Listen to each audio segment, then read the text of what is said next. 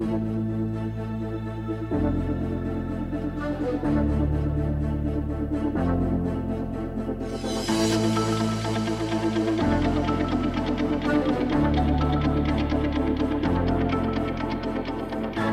to Sons of a Gun, a podcast about the DCU. I'm Alex Gunn. I'm Justin Gunn, the son of a gun. I'm Pete. Also last name Gunn, and as we've talked about many times on this podcast, we got a celebrity dad we can't talk about, but whoever he may be, we are going to talk about some recommendations, some required reading on this episode that has been prescribed by James Gunn. ... I think question mark. Dad wants us to do our homework, and we have to do it. So here we are talking about some reading. So this is our second required reading episode. Go back and check out the first one, Supergirl, Woman of Tomorrow, which is directly feeding into a movie. Now, the second one that we're going to be talking about right now is All-Star Superman. This is written by Grant Morrison, art by Frank Quitely, colors by Jamie Grant, letters by Phil Balsman and Travis Lanham, edited by Brandon Montclair and Bob Schreck. This is a 12-issue series that ran from November 2005 through October 2008. A little bit of background on it. It actually, in some form, started as a pitch that was either called Superman Now or Superman 2000, however you will look at it. This was actually originally a pitch that was put together by Grant Morrison, Mark Waid, Mark Millar, and Tom Payer. They had identified that Superman is essentially reinvented every 15 years. It had last been reinvented by John Byrne, and they wanted to do something bold, something now, something that felt like it was pushing Superman forward and reflecting the modern day. And the editors said, no, we don't want to do this. Yeah. This isn't a good idea. We're not interested. And Grant Morrison has talked about this. The team who eventually took over, I think it was Jeff Loeb, and I'm blanking on the artist's name, but they felt like it Tim was Sale. It was not Tim Sale. Great guess, though. Yeah. No, so they did Superman for All Seasons. Phenomenal book. Absolutely. Really great. Also we should talk about required. that sometime. You know what I mean? Absolutely. It's not required reading. When Dad says it, then we'll do it. But until Dad says it, we're not doing it. Yeah, it's like I don't take out the trash if Dad doesn't tell me to take out the trash. Like it just sits there. right. It's your turn. You should take it out. I looked at the chore wheel, all right? Go look at the chore wheel on the fridge and see whose name it's pointing. Oh, it's mine. If you don't take it. Exactly. And Alex, if you don't take it out, Pete's going to cut a little hole in the bottom and make one of his garbage plates, like a little raccoon. So, yes, this team was fine with the team that took over, but they felt like it wasn't quite as bold as it could have been. And years later, Dan DiDio, who at the time was I believe, the editor-in-chief of DC, I think that was his title at the moment, called up Grant Morrison, actually called up another team, called up Frank Miller first and said, hey, we want to start this line called the All-Star line. That's going to be out-of-continuity stories. These are going to be definitive or bold takes on characters.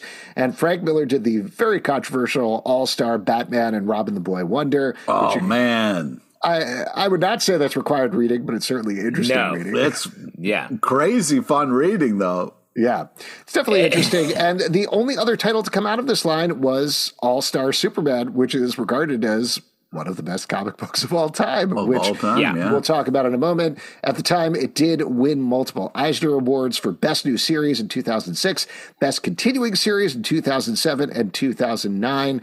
And it's had a huge impact on a lot of things. I'll get to you in a second, Pete. The last two things I wanted to mention. Oh, yeah. What's up, Pete? I just wanted to say a qualifier when we were talking about the All-Star, Batman and Robin. I was thinking of the Green Lantern moment where they were all drinking lemonade and in a room full of yellow messing with them, not the other crazy shit that happened. So, sorry. I don't even remember that at all. I don't know what you're talking about, but that sounds amazing. I do remember that. I just don't remember what exactly the other fucked up stuff was. I remember it being like, is this a P thing they're doing with Green Lantern? And yes, I guess it was. It probably was.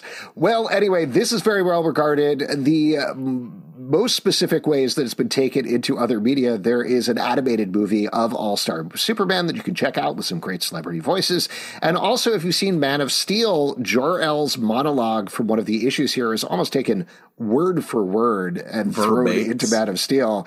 They will find you in the sun. I'm definitely paraphrasing that wrong, but whatever that monologue is, that's in there. So it's had a big impact. We'll talk about a lot of other impacts here, and the biggest impact we're probably going to talk about, or most relevant to our podcast, at the end here, after we're done talking about the book, is James Gunn has specifically called this out, not just as one of the 4 books that they were really looking at for Chapter 1, Gods and Monsters, but also as something that is a specific inspiration for his movie Superman Legacy, which he's going to be writing and directing. So again, we'll talk about that at the end of the podcast, but let's talk about the book first. Obviously, this has been impactful, but this is something that I've certainly thought about a lot, but I haven't read in years. I'm very curious to hear from you guys, though, on this more recent reading.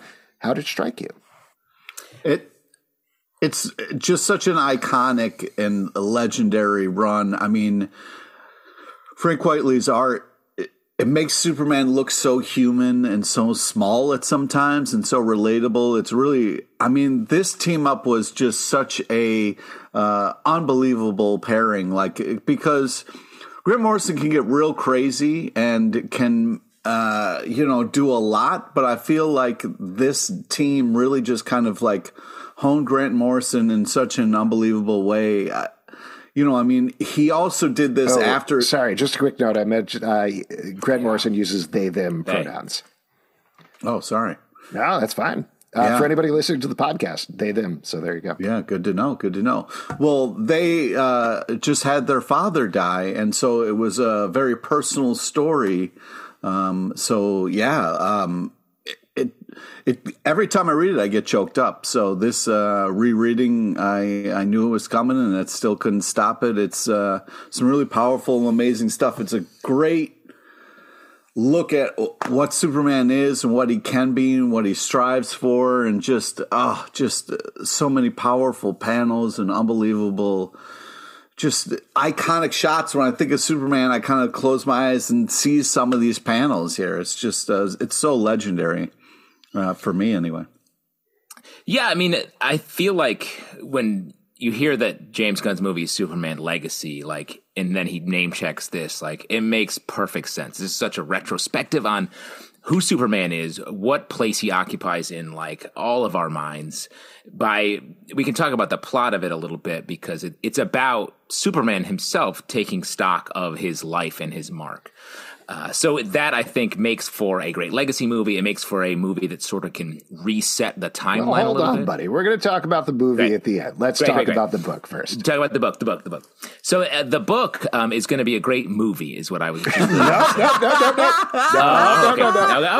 Well, hold on. You did bring up the plot, and I did forget to run through that. Wait. What about the movie, though? Should we talk about the movie? Hold on. We're going to talk about the movie at the end. Now we're talking about the book, okay? Because it's required reading, not required. Well, I'm excited for the movie. I don't know about Justin, but by the way, I should mention I didn't actually read the book. I watched the animated movie, so that's the main thing that I'm going to be talking about. Cool. I read the book. I actually forgot I was planning on watching the animated movie, and I didn't check it out before the podcast. But anyway, the plot of this is that Superman is going to save some scientists who are checking out the sun. It's all a plot by Lex Luthor to classic long-range kill Superman. What happens is that Superman's cells get supercharged with the solar radiation, so becomes more powerful than ever before, but at the same time, he is very rapidly dying. So over the course of this book, he spars with Lex. Lex is thrown into prison. He lords it over him, so it's as much a message statement on Lex Luthor as it is on Superman, but Superman discovers he has to complete 12 labors, similar to Hercules, before he dies. 12-ish. Yeah, I don't know. We could probably take it easy. Cut him some slack, guys. I mean, the guy's dying. Come on. But as we've been talking about, just in terms of the structure of the book, there are some exceptions here, but almost every issue of the series is a different Superman adventure that ties into the overarching story and focuses on a different aspect of the Superman mythos. Yep. So you get to see Bizarro World over the course of 2 issues. That's the one that kind of breaks the formula there. You get a Lois Lane-focused issue, a Jimmy Olsen-focused issue, one that focuses on Smallville, as well as the Superman Squad. There's a lot of things in here that Grant Morrison loves to talk about. I remember them very specifically talking about this old Superman story where Superman got the power through red kryptonite. We talked about it with Grant, yeah. Yeah, where Superman shoots tiny Supermans out of his hands, and they love that and threw that into the book. So yeah, it's every aspect of the Superman mythology in one overlong story. It's all rooted in real early Superman ideas. And that, I think, is where you really see Grant Morrison shine. Because they're just a fountain of ideas. And so to be able to find the grounding underneath and new ways to use all of these old Superman ideas is amazing. And it makes for, its episodic nature makes for just like pure creativity that's in a contained space, which again is Grant at their best. And the art play lets us really feel the sort of a new look at an old style of art. Like Frank Quitely's perfect. He has the old-timey strongman vibe for Superman, which I think fits perfectly. And the way that you see Clark as this, slope-shouldered, sort of clumsy goof, you never see this stark a difference between Clark and Superman, and it really plays well, I think. Just to talk about that a little bit, because in the edition I read, I don't know if it's in every edition, but there was some back matter with sketches from Frank Quitely talking specifically about this and talking about the acting that they wanted to try to get out through Superman and Clark Kent. It feels very similar. They didn't name check him at all, but it feels very similar to what Christopher Reeve did in the movies, just in terms of physically changing himself. There's that famous scene from Superman 2 where he's telling Lois that he's Superman, and that I see on the internet all the time, where it's literally just Christopher Reeve in camera transforming from like this tiny little shriveled man who is Clark Kent to straightening up his body and growing, taking off his glasses and suddenly Superman. No special effects, just Christopher Reeve acting, and you realize, oh, that's how it works. That's how people don't know that Clark Kent is Superman. And that's what Frank Quitely does here in terms of, I'm trying to remember the exact description, but basically taking his spine and hunching it over so that his head is shoved into his body, and then straightening him out and puffing out his chest when he's Superman. So there's two different people. But beyond that, what they tried to create in terms of the plot, and you see this play out a lot during the book, is that Superman isn't clumsy. He's pretending to be clumsy as Clark Kent. And anytime he is clumsy, he is using that to save some person in some way. That's great. Which is phenomenal just in terms of the body language and the acting that Frank Quitely gets out there as we're talking about. Yeah. Great. I'm glad we're all stunned by my word. I mean, I agree. Everything you're saying is very factual. It's, it kind of reminds me of the old kind of Jackie Chan drunken master move where he's pretending to be drunk, but he's very much in control and aware of his actions. It's a great call. I would wonder if that actually is like what Grant was basing some of that on. That's such a smart brain. Great take, Pete. The other thing that this wasn't in the back matter, this is some interview that I read, which a little bit of a side note, very frustrating trying to research this because the way the comics internet is now, most of the interviews for the time are just lost unless you go to like the Wayback Machine or somebody saved them. There was one thing, I'm hoping I still have the tab up, but there was this whole retrospective after they finished the series where Newsarama did a deep dive into every issue of All-Star Superman. All of that stuff is gone because Newsarama doesn't exist anymore. Like it's all in Games Radar, or all of these other interviews are just missing. I was able to find some of the stuff that you guys did at New York Comic Con where you're talking to Grant Morrison, but like a lot of the stuff just doesn't exist. I very specifically remember us talking to them about it, like in a back quarter of San Diego Comic Con, standing against a wall and trying to understand through Grant Morrison's Scottish accent exactly what was going on, beyond the fact that Grant Morrison talks in these superlatives all the time.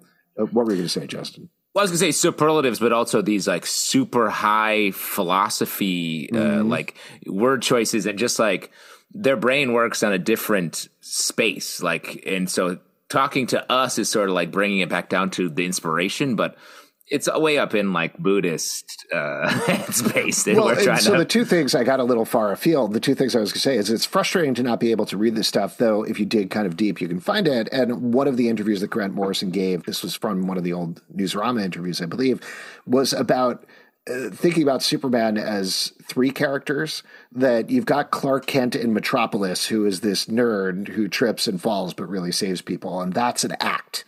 That's one act. And then Superman, the way that Grant Morrison views him, is also an act, being the superhero who puts on a costume and goes out and saves the world.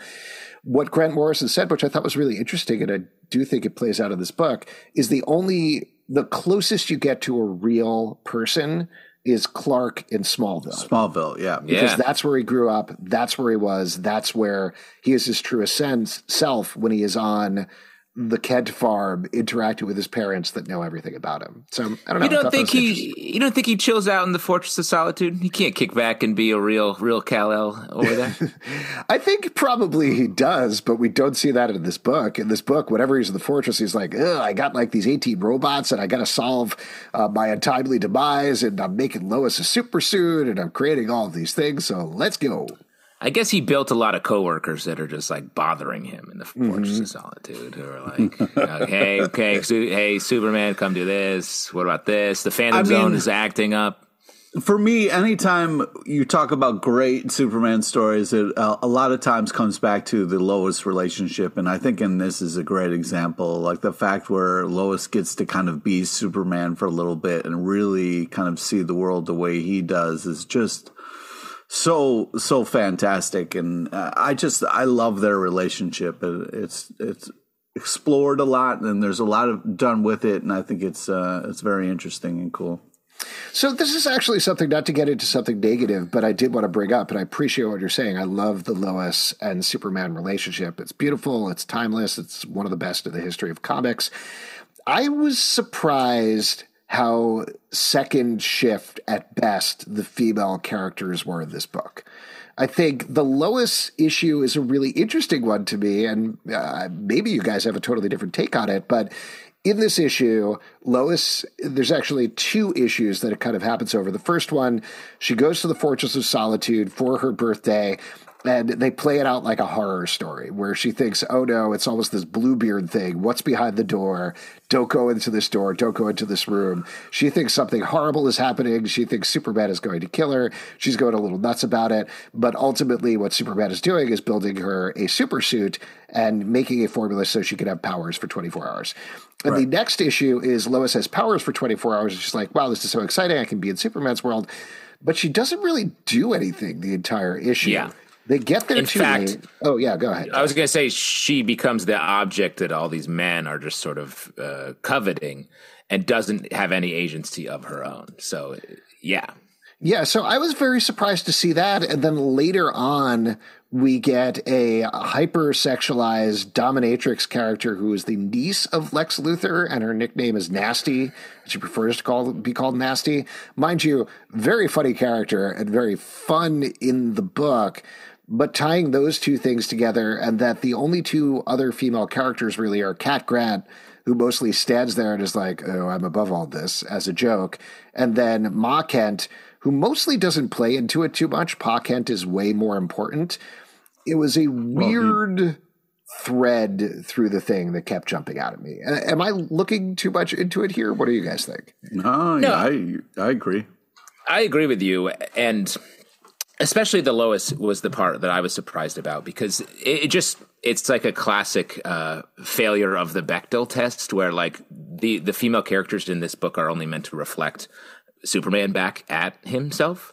And granted, the book is about the Superman mythology, so it feels like it is focused on that. But I would think that you would want a little bit more, especially the one where Lois, the other two, Atlas and Samson, the other dude, Samson, are like, we're going to get this woman. I was like, come on. I wanted her to win in the end, and I was surprised that it didn't. Yeah, it's also tough because we've seen so many more iterations of Lois where she's really tough and a badass, and that's one of the things you like about her. So yeah, I definitely think she is muted and a little bit more sexualized than normal in this book. But I was just talking about like their relationship. No, this isn't lumping on you at all. No, I know. No, and I will say the reveal of when he reveals himself to her as Clark and Superman are the same person, I thought that was great, and they get a nice romantic moment in the book, in the series as well. But I agree, it does feel a little bit dusty. I guess I would say, and maybe it's a product of the time, or maybe it was a deliberate choice to really have this be like, like a Greek myth doesn't explore any other character besides whatever the featured character is. So, well, that's what I was going to jump off of a little bit to contradict what I was saying, or at least, again, throw it out at you guys. Clearly, Lex Luthor gets a lot of time. He goes on a whole arc and journey, which we could probably talk about in a moment over the course of the book. Superman is very much the focus. Are there other characters, though, that get more of their due, would you say, in this book than Lois does? I mean, Jimmy gets his due in the one issue that focuses on him. But to your point about it being like a 12 Labors, like I think if that's the reference, then I think that tracks that you don't get. Everyone sort of gets their thing. And that brings up a point I want to talk about. The Bizarro issues are bizarre to me. In this run, they feel like so much focus is put on them. We get 2 issues there as opposed to 1. I would have rather had 1, fine. And maybe I'm a little biased. Bizarro's not my favorite thing. Bizarro, yeah. I think it's fine. It's just not my favorite thing. The fact that 2 issues are dedicated to it, I was like, go do another Superman thing. There are so many other Superman things you could do. I hate Bizarro. I just can't do it with the backwards language. It bothers me every time. It's just a thing in my brain where I cannot process it properly, and it drives me totally nuts. Beautifully drawn issues and incredibly paced out for anybody who doesn't quite remember them. The first issue is there's a attack of Bizarros on Earth, and ultimately Superman ends up on this Bizarro world where he meets Zibaro, who is the smart Bizarro who has been ostracized by the rest of Bizarro society. And the second issue follows as Superman realizes he's losing all of his powers the longer he spends on this Bizarro world, and basically makes this long trek. I don't know if we're going to go with the mythology thing. It's probably him being led out of hell, right? Most likely. Yeah, that's a good call, like an Orpheus sitch. Well, and particularly because Zibaro is a poet, which Orpheus is a poet too, right? Probably should have looked this up beforehand. He's often carrying a lute. There you go. That's how classic poet prop. So yeah, they bond with him. I mean, jumping back to the note we were talking about earlier, Zibaro gets more of an emotional resonance, I think, than Lois, who is mostly baby crazy through most of this. She's like, oh man, I'm never going to have babies with Superman. I'd love to have babies with Superman. Babies, babies, babies. Also, garbage pizza. Yes. Garbage pizza? What? Yeah. Zabaro's, not good. My favorite pizza place in New York. It's my favorite place to get a slice. Oh, see, now you're speaking. Garbage. You're speaking Bizarro about pizza. Exactly. Miam loves Bizarro. Oh God, I hate it so much. But they are beautifully written and beautifully drawn, and the way that it goes over the course of the issue, with Superman just getting weaker and weaker, and ultimately dragging himself to this very cartoon rocket where he's shot back to Earth, is very fun. But I agree with you. Why do you think Grant Morrison spends 2 issues on this Bizarro arc when there's a limited amount of space in this miniseries? I think Grant loves Bizarro. And I also think it's a classic Grant Morrison thing of, yes, you know Bizarro, but what about Zibaro? Like having the extra turn and a little bit of a gimmick on it. And this series, it's great, and it's obviously been honored, but it is very gimmicky. Each issue has its gimmick, its thing, its little Superman trick that we're pulling, and they're great. And it's not even a negative. It's just like there's a little bit of a game to it, like the mysterious Superman, and then we get the revelation of who it actually is, and it's really resonant and heartfelt. But it's a little like M. Night Shyamalan rug pull, and I think the Zibaro is that for Grant, I think, here, and that's why it warrants the extra time and the reveal of the opposite Justice League in the second issue. I agree with you.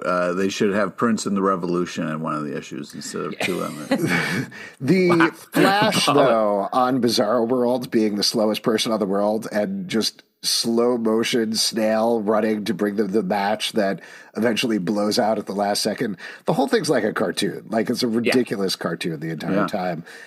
This did remind me of something that Pete said much earlier, though, about Grant Morrison reining themselves in on this book. And that was another big thing that struck me on this read-through, is that you have these very typical Grant Morrison-y flourishes, like a guy named Professor Quinton who wears a rainbow suit and explores the underverse that is sucking our planet in, and all of these other things that are like huge ideas that they're throwing in, like you were talking about, Justin, all these dense philosophical and scientific, pseudoscientific terms in the middle of it. But the way that it's written here, it almost feels tossed to the side is the wrong way to say it, but it's not as important. It's funny background. The way that he puts all of these dense details in there. They don't overwhelm the emotional story that you're telling over the course of the book. And that's better. I think that's when Grant Morrison is better, when it's not the like carnival of ideas isn't the driving force of any issue. That some of the crisis stuff, it gets to be like I love that there's a spaceship made of music in Final Crisis, right? Yeah. Yeah, but the fact that we wrote on it a lot, we had to hear about it a lot, that got destroyed, and they built a new one. I was like, yeah, give me something to hold on to here, but then that's native something besides music. Well, it's sort of, this is probably the wrong thing to mention, but it's sort of the original Star Wars rule of like, just throw it in these details here. If you pay attention to them, you're interested in them. Like, hey, who's Jabba the Hutt? I don't know. It doesn't matter. Let's move on. What's going on with this Boba Fett guy? He just looks cool. It's good. And the more you explain it and the more you spend time in it, usually the less interesting it becomes. And I think that's what works here, because Professor Quinton, you don't need to know, like, this is jumping over to another book, but it's not spoilers for new X-Men, which, by the way, as a little note, because the Superman thing got turned down, Grant Morrison jumped over to Marvel to do Marvel Boy, which led directly to New X-Men, which ultimately led him off Marvel and back to DC.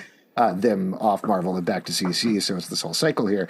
But in New X-Men, there's this whole trick with this character called Zorn, who you think is a good guy, and ultimately, big spoiler, turns out to be Magneto, and one of the best like mic drops, I think, in comic book history. And I definitely even knowing that Professor Quinton is not, you read this and you're like, who's Professor Quinton really? What's going on? Yeah. He's Lex Luthor or something. But he's not. He's just a guy wearing a rainbow suit, being wild and exploring science. Hey, here's the thing, though. I think it is someone that it's a reason why this is a side character, not the main character. I think it's Grant Morrison.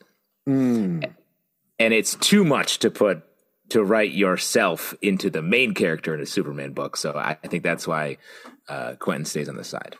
That's fair. I mean, that gets into one of the questions that I wanted to discuss here, and we can certainly get more into the minutiae of the issues as we go. But is this Grant Morrison's most personal book? And the reason I mentioned this, you mentioned the thing, which I didn't know. You said his father passed away before he wrote this? Yep.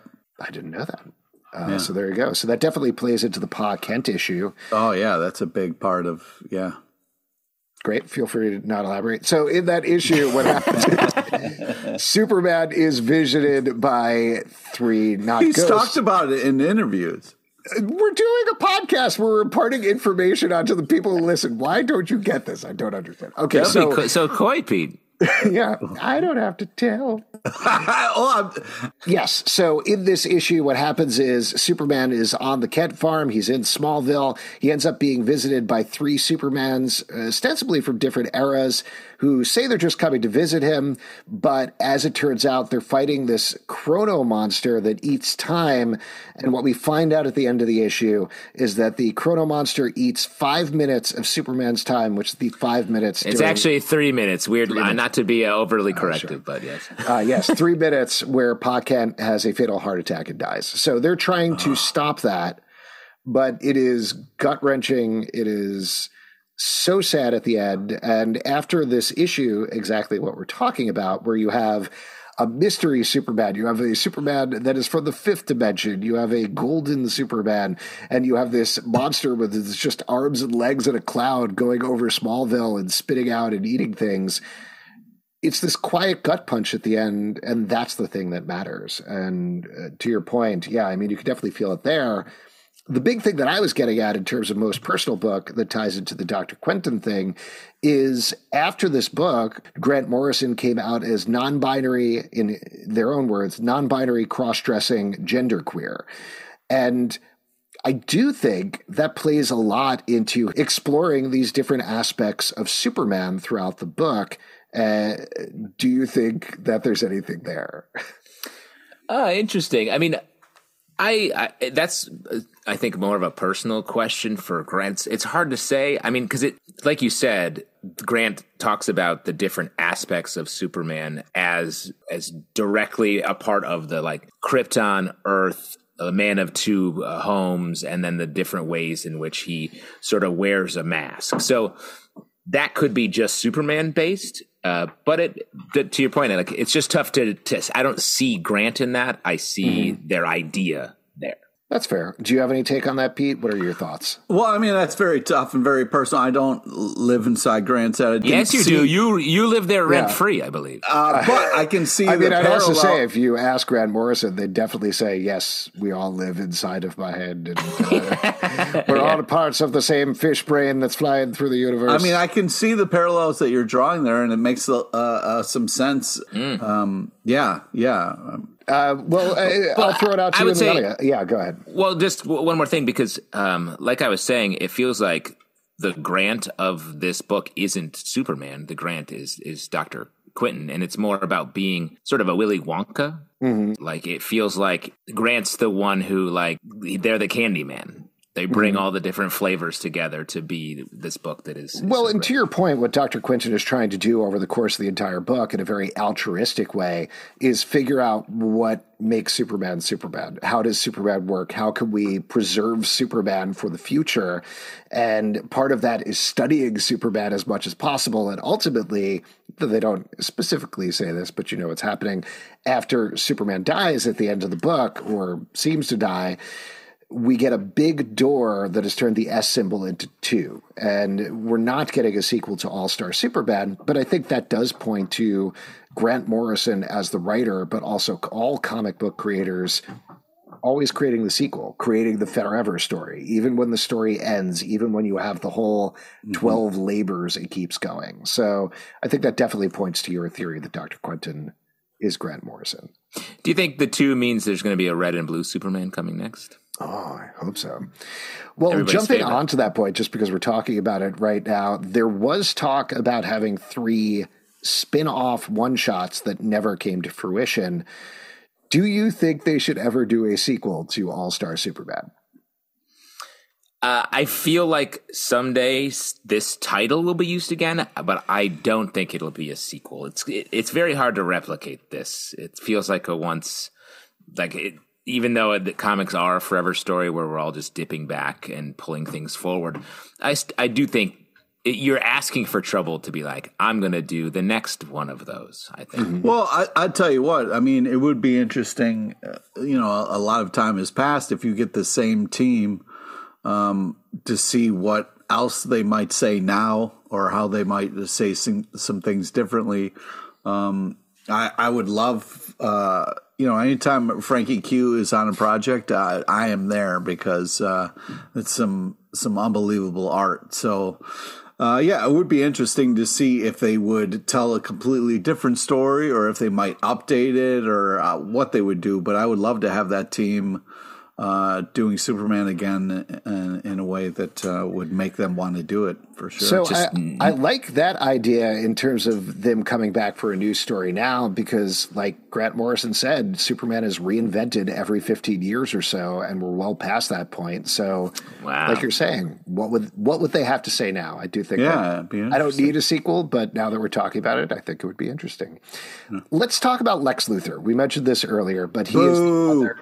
Oh, no, this is never mind. I was about to make a Jewish joke. The Jewish holiday joke. There's, on Purim, you go boo for Haman, but it's way too involved to explain what's going on. Yeah, that's a Purim story, so don't worry about it.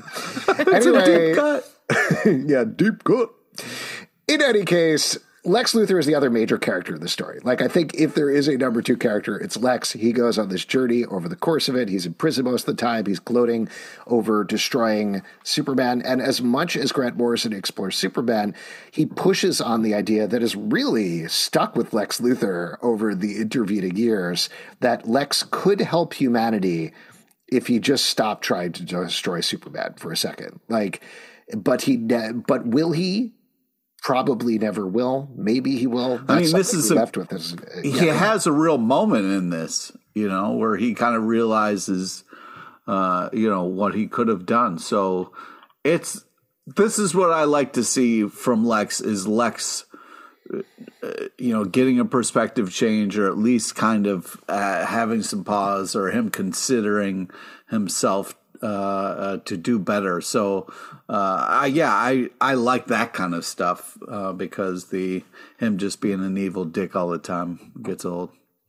Well, what's great about the structure here is that Lex thinks that he's won from the jump. Like, out of the gate, a winner, because then you get that great story in the middle with Clark visiting Lex in jail, where Lex is being so cocky and everything he needs to know is right in front of his face, but he can't see it because he's too self-obsessed. And that issue, I think, really stands out as the perfect Lex Luthor story, with Clark saving his life, Lex not even understanding what's going on. He calls himself a genius over and over again, and he's just dumb. He's blind to what's around him, and that's his fatal flaw and what eventually gets him in the end here. I love that issue, and I love the portrayal of Lex Luthor over the course of this series. It's funny, like it's a funny how boastful and arrogant he is, but things like the very beginning when Superman is trying to save everybody on the sun, but there's this monster on the spaceship that Lex is piloting from, I believe, 9 minutes ahead because of the amount of the time the signal takes. So playing out that scene where he's shouting stuff, and then several pages later we hear the monster shouting it so that it actually links up. It plays to Lex's super intelligence, but it's also very funny and a fun action sequence at the same time.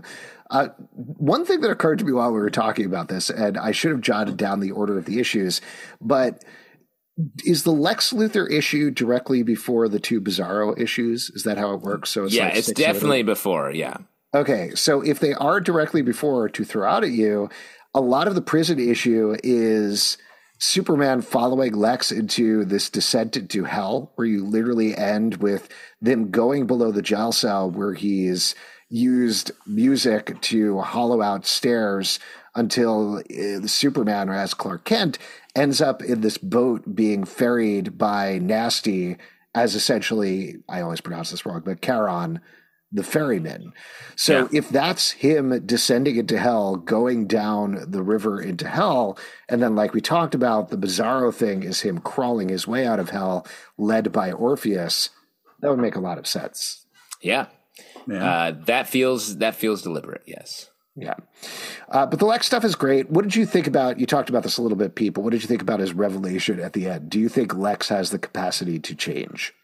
Well, that's the kind of thing that I've always wanted. You know what I mean? For Lex, it's this thing of like, you're so smart. It would be nice if one time your intelligence led you to a path of, trying to do better in this world, instead of trying to rule it and destroy it. You know what I mean? So this is kind of a really powerful moment that I was happy to see Lex have. It really was, sometimes you're like, I don't trust it, I don't buy it, but, it really felt genuine in this and felt pretty cool. Wow. I don't think Lex will ever change. It's just a core. He can't lose to Superman. He can't lose to anybody, and Superman is the ultimate rival for him.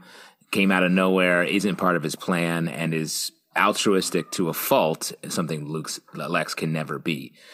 Anytime they take someone like Lex and make them good, I feel like it's such a hard. It's like over in Spider-Man right now. Norman Osborn is currently good, and it's like the tension is just always like every issue is like, are you sure? Are you sure, buddy? Yeah. Well, I mean, that's like when they try to make Sabretooth good for a little while. I never buy it, so I can understand what you're saying, but I just think that like there is something to Lex Luthor that me is always rooting for him to not be so evil. So I don't know. Well, that's what Superman is doing the entire time. I mean, he spends so much time with him. You know what I mean? Like, even when he's dying, he's still spending some of his last moments with this person who's trying to destroy him.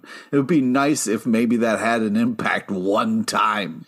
Well, it does have an impact in terms of that's where we leave Lex in the book, right? Like, in terms of the comic book Forever story, of course he's going to go back. I always think about the thing in 1602 that Neil Gaiman wrote about the Fantastic Four, where Reed Richards and the Thing are talking, and the Thing says, "Do you think you might be able to turn me back human?" And Reed Richards says, "Well, I'll certainly try, but I believe the problem," and I'm paraphrasing here, but I believe the problem is that you're just so much more pleasing the way you are. And that's Neil Gaiman being like, yeah, as many times as we try to change these characters, the way they were formed is so iconic and so true to them that you're always going to go back to that, you know? Yeah. So, yes, if you had an all-star Superman 13, Lex is going to go bad again. That's just what's going to happen. But I love the fact that we get to a place where exactly what you were saying, Pete, that Superman, until the end, he doesn't beat the crap out of Lex Luthor and win. He talks to him and he changes him on a basic level, is on a cellular level, the same way. Amazing. Yeah, the same way that Superman himself has been changed. It leads to Superman dying, and it leads to Lex for the first time really living. So that's where you get that opposite there. And it's such a genius way of working it out, and it points to the way that Grant Morrison really thinks about these things. There's one big thing that we haven't talked about yet, which we probably should have talked about first, because it comes first in the book. And I would argue, out of everything we've talked about, this is absolutely the most impactful on the comic book form part of this entire book, and that is the first page. The first page, which is the origin story of Superman, instead of going through the whole thing in 4 panels, they break down doomed planet, desperate scientists, last hope, elderly couple. And then we cut to a 2-page spread of Superman flying in front of the sun. That's all you need to know. You don't need to get more complicated than that. And we've read thousands of comic books since then. And constantly people are trying to reproduce that page in different ways for different comic books, probably to less success. But it's this thing where you read it and you know everything you need to know about Superman in 4 panels with the minimal amount of text. And honestly, I would argue it's a little TMI on elderly. Like, I think cool it a little bit. Decrepit? Would you use decrepit? No, come on, man. If I were editing this, I would throw childless as the better word for elderly, because they're not. When I think of the Kents, I don't think of them as elderly at the jump. They're living their lives. They're living their lives because they're old later after they raise their Krypton kid. So I think that's that. When I read that, I was like, elderly, get off them. They're nice. Because the whole thing was they didn't have kids or couldn't have kids. There's certain stories have different takes on it. And so this was like a gift from God. And then it happened to be this child with powers far beyond the powers of normal humans. That is a fair edit, but as is, I think you get the gist anyway by only using 8 words and 4 panels, and I think that is a phenomenal achievement that they did there. Yeah. Do you think, I know this is impossible to separate for us, but I was clearly struck by that and thought, oh my God, that's all you need to know. Just imagining for a second somebody who, even though everybody on the planet knows who Superman is, imagining somebody who's like, I'm somebody who knows literally nothing about pop culture. I've never heard of Superman. I have no idea what comics are and anything.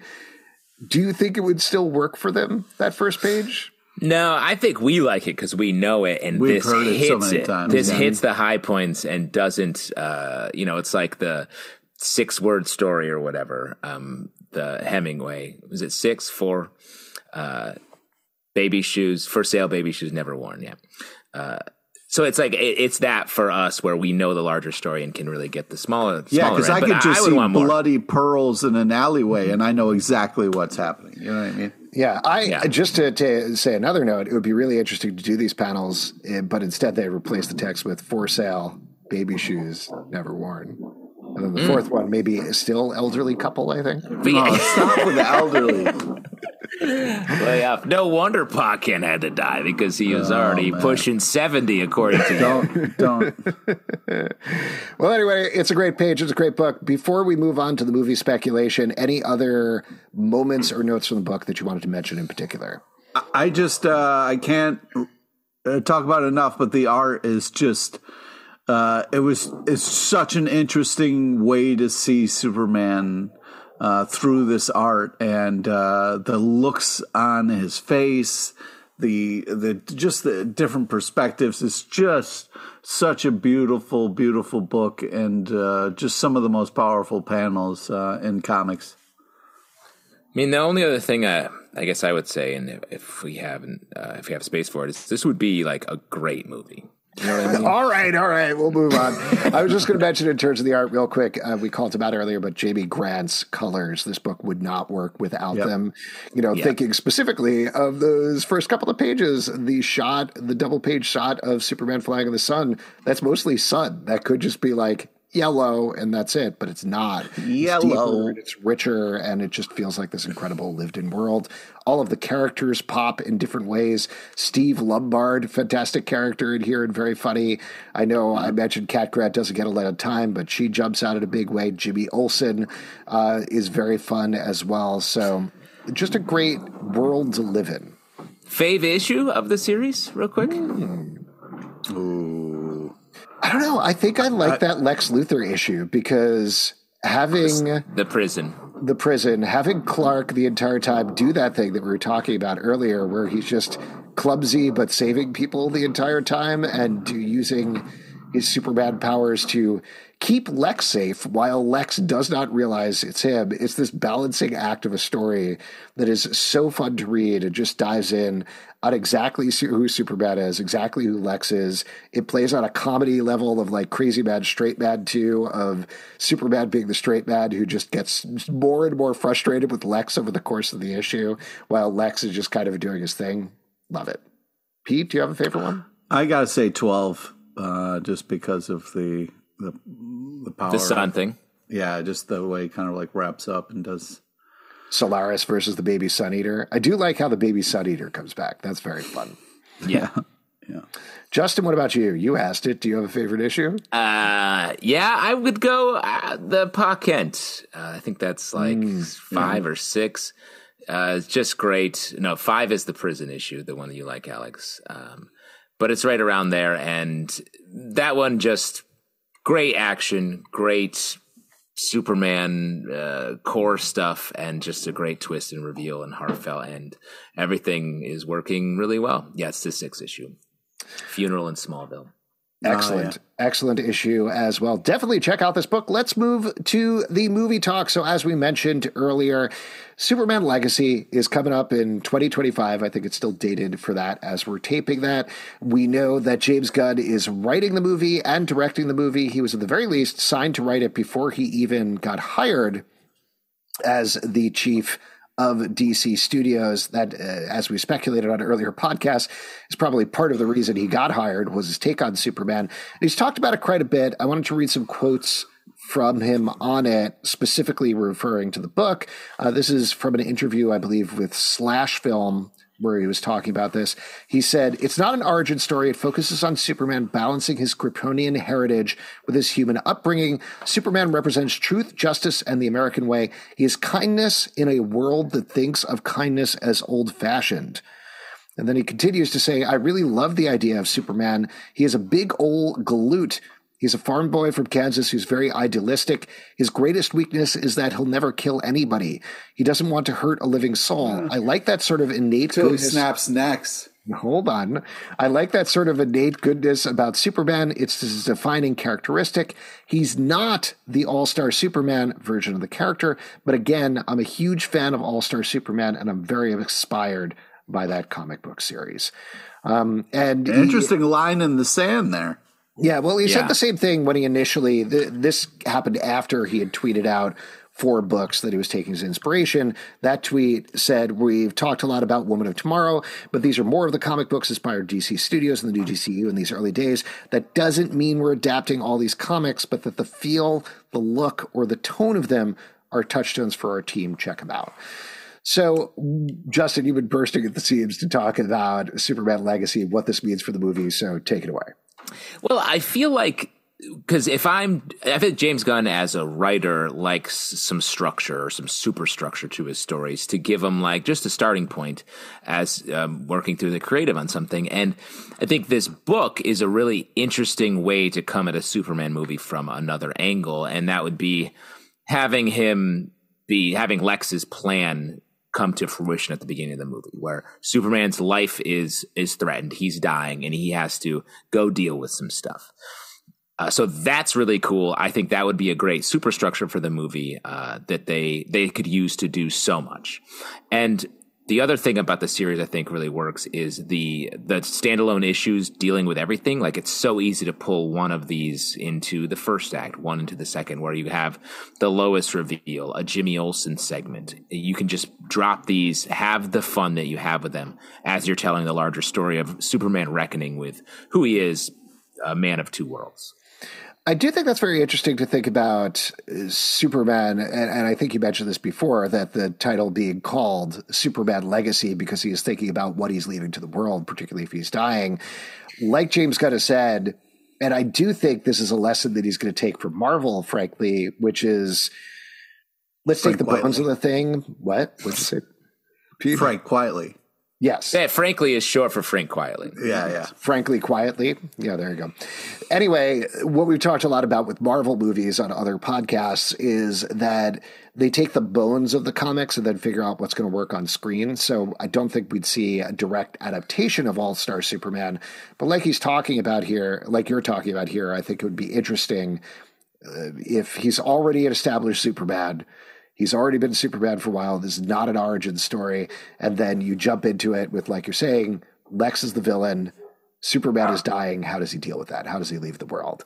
I also think, based on what he's saying and what he's talked about other places as well, about him being like a man out of time in a certain way, or not in step with the time, that you do get this very Christopher Reeve-esque portrayal of Superman here. I don't know if they're going to go full Brady Bunch on it, where you have like a gee whiz type Superman, and then everybody's like, get the fuck out of here, Superman. But you could have some of that tension in a certain way where the rest of the world is the world. Like, imagine, if you will, the current DCEU world, which is like very serious and very gritty, and then you throw Christopher Reeve into the middle of that. What would that tension be like? I think it could be. The only thing with that is that would be a little bit like Shazam, the movies. And so I would wonder if they would want to back into that type of, because that's sort of a comedic take and something they could play a ton of different ways. But to me, it gets close to Shazam in a way that, especially with the second movie not doing so well, feels a little risky for them. But we shall see, because that's definitely in the book. And if that's going to be in the movie, that makes sense. Pete, what's your take on this? What, if anything, would you want them to take from All-Star Superman and put on screen if they're not doing a direct adaptation? I would hope that they tried to capture some of the art style and some of the... Tell you what, that's the one thing they're not going to do. They're definitely not doing that. I hope they do. I also hope they try to capture some of Superman's smallness, like when you see his knees and he's kind of wrapped his arms around. I mean, he just looks so small in that, like I think it's... You're talking about the cover to issue 1, right? Yeah. I think it's just one of those things where, not showing Superman as a strong thing, but as somebody who is so human. He is just more human than human. No, I just think it's one of those things where I love the fact that this book explores Superman as, there's a timeline of what he's trying to do, and you get to kind of see all these different sides of him in these different windows, and how he acts differently in front of different people. How he acts with Lois versus Luther, and even the kids. I mean, the touchy important stuff difference. It's a huge difference. But I mean, because one is your partner and one is your worst enemy. Right. But also, like, makes sense. You don't kiss both of them the same way, right? But I'm just saying that some of my fanfic they do. I mean, him with the children, Pete specifically. I'm saying those kids in the hospital. I mean, just unbelievable. You know what I mean? Yeah.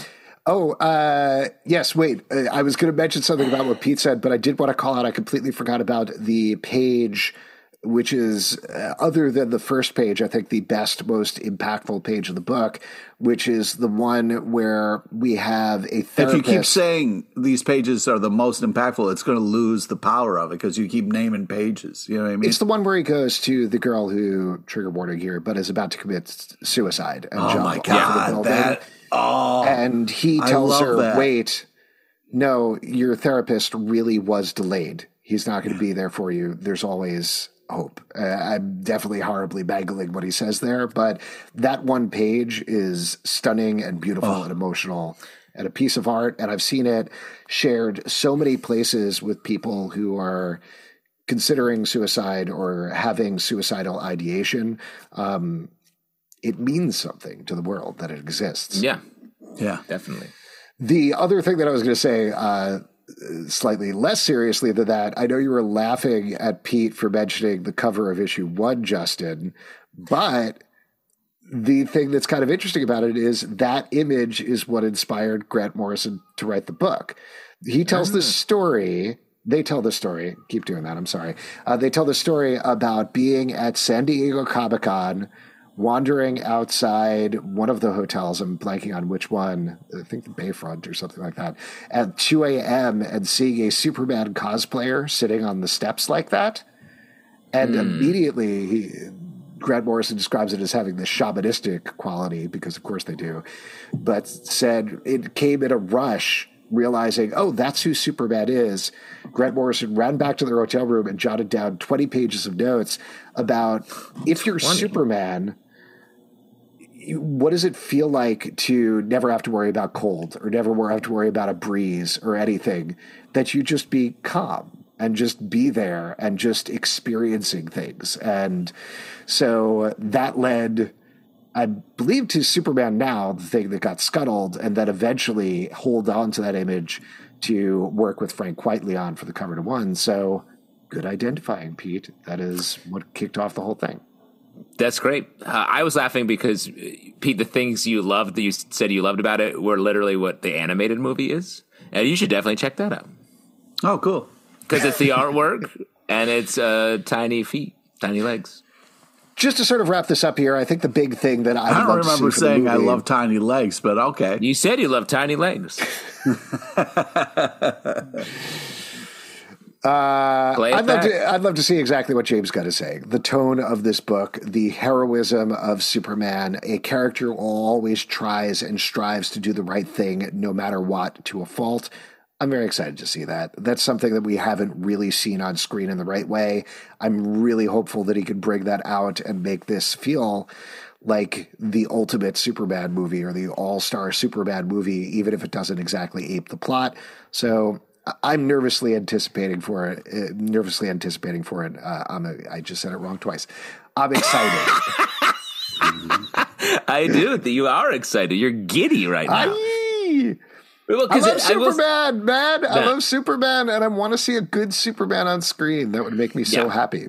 The only thing I would say in response to that is some of the things that I think they should not bring from the book into the screen is the end, obviously, where Superman enters like full mythology form. If anything, I think what Superman needs a little bit in the feature film world is to be mythologicalized, however that is being said. Don't worry, we'll edit all this stuff out when we do our ADR afterwards. Yeah, ADR, demythologized, where we actually get to make Superman human a little bit. This book was elevating him to godlike status. And I think we need Superman to be humanized, whether it's at the beginning or in the final point.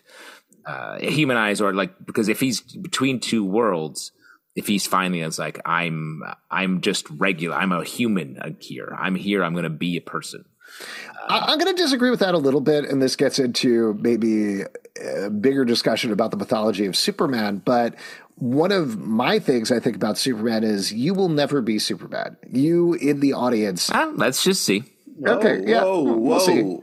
Eat a lot I'm of green working on rocks, some stuff. Yeah, exactly. No, but Don't here's the tell thing. me I'll never be People Superman, talk about this motherfucker. sometimes, and I think there's a lot of arguing about it. Obviously, we're starting to argue about it here, but I think one of the big things about Superman is you will never be Superman. You will never be as strong as Superman. You will never have the powers of Superman. You will never be as good as Superman. But the point is, we try. He is the ultimate hero to inspire us to do better and try as best as we can with whatever powers we have. It isn't about bringing him down to our level. It's about us trying to rise to his. And I do think it errs towards God a lot of the time, like you're saying, like you're responding to. And I agree with you with that. We don't need the godlike imagery or him to become a deity or join with the stars or anything like that. That's not what's important.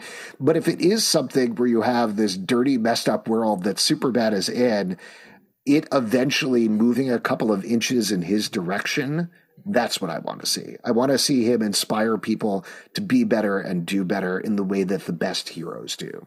Right, like Ted Lasso. So you want a Superman with a mustache is what you're getting at. Oh, man, we almost had one. They had to digitally remove it. That's his. That's how close we got. When Ted's being that kind of like, that's his Clark Kent. I don't know what you're talking about. I lost the Sorry, track. Pete, I feel like, are you on another podcast right now? It sounds like you might be. Some sort of lasso cast. Yeah. I take your point, but I just think so much of Superman has been elevating him and it being about like how, like all the Snyder take is, I think we need to, especially when Superman's goals are to be human. Like, I think human. To become Clark Kent in some ways, I feel like is a lot of what Superman wants to be. Or the kid from Smallville. Like, I would like to see more of that rather than always moving away from that. Mm-hmm. I can agree with that. Listen, to all of you out there, thank you so much for listening to the podcast. We're going to have plenty more required reading episodes. We're also going to jump back and forth with some rewatch episodes for movies as we lead into the various other DCU movies that are coming out, and eventually the James Gunn movies, fingers crossed. Yeah. See what happens. In the meantime, if you'd like to support, they're working on stuff. They're working on stuff. They're working on stuff. Absolutely. They just officially announced that James Mangold is going to be writing and directing the Swamp Thing movie. That's pretty cool. So he's working on that. We'll see what happens. Finally, love to see a Swamp Thing. Can't wait for this Blue Beetle movie. Oh, yeah. We're definitely going to talk about that as well. So keep tuning in and subscribing. In the meantime, you can support us at patreon.com/Comic Book Club. Also, we do a live show every Tuesday night at 7 p.m. to Facebook and YouTube.